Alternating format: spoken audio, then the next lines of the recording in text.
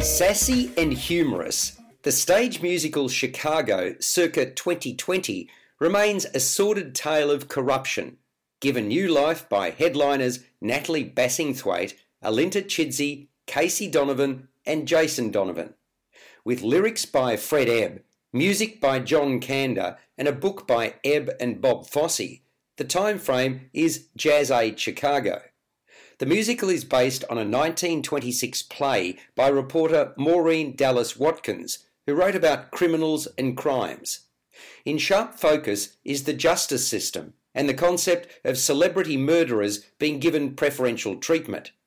Most attention is on Roxy Hart, who shoots dead her muscular lover Fred Casserly as he attempts to break off an affair with her. In prison, the self-absorbed Hart steals the limelight from a fellow felon, vaudevillian Velma Kelly, both represented by high-profile lawyer Billy Flynn, who knows how to play the system. Chicago debuted on Broadway in 1975, after which it was nominated for 10 Tony Awards, in the West End in 1979 and Australia 2 years later.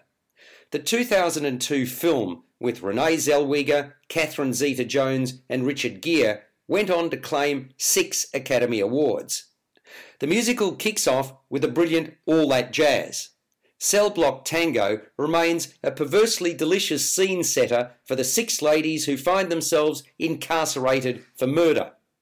Casey Donovan is the undoubted scene stealer as matron Mama Morton, with that big voice and the theatrics to boot to make When You're Good to Mama her own, and to ensure we never forget that performance. Bassingthwaighte as Roxy Hart and Chidsey Velma Kelly have strong chemistry as cell block rivals, always looking to be the centre of attention. Bassingthwaighte has great comic radar, while Chidsey is confidence personified and does indignant particularly well. Both have plenty of time to shine. While Donovan as hotshot lawyer Flynn doesn't miss a beat and has some biting one-liners, vocally he isn't quite as strong. Rodney Dobson has a heap of fun as Roxy's overlooked, downtrodden puppy dog husband Amos, with a notable solo in Mr. Cellophane. Andrew Cook is a show pony extraordinaire as murder victim Casserly, with a six-pack he has every reason to be proud of. He makes each moment on stage count. Jay Furtado impresses as empathetic journalist Mary Sunshine, while Jessica Vellucci leaves an indelible footprint as a Hungarian axe murderer with no English language skills other than to perpetually mouth "not guilty."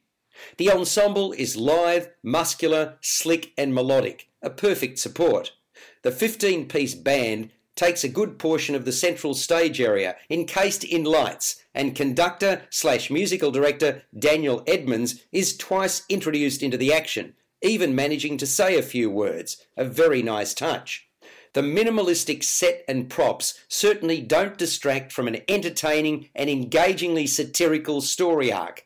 Sitting close to the back of the beautiful State Theatre, some of the voices didn't carry as well as they should have. Still, Chicago remains a dark and amusing pleasure. It's playing at State Theatre, Arts Centre, Melbourne until the 23rd of February 2020. Subscribe to the full podcast at Stitcher and iTunes or your favourite podcast distributor.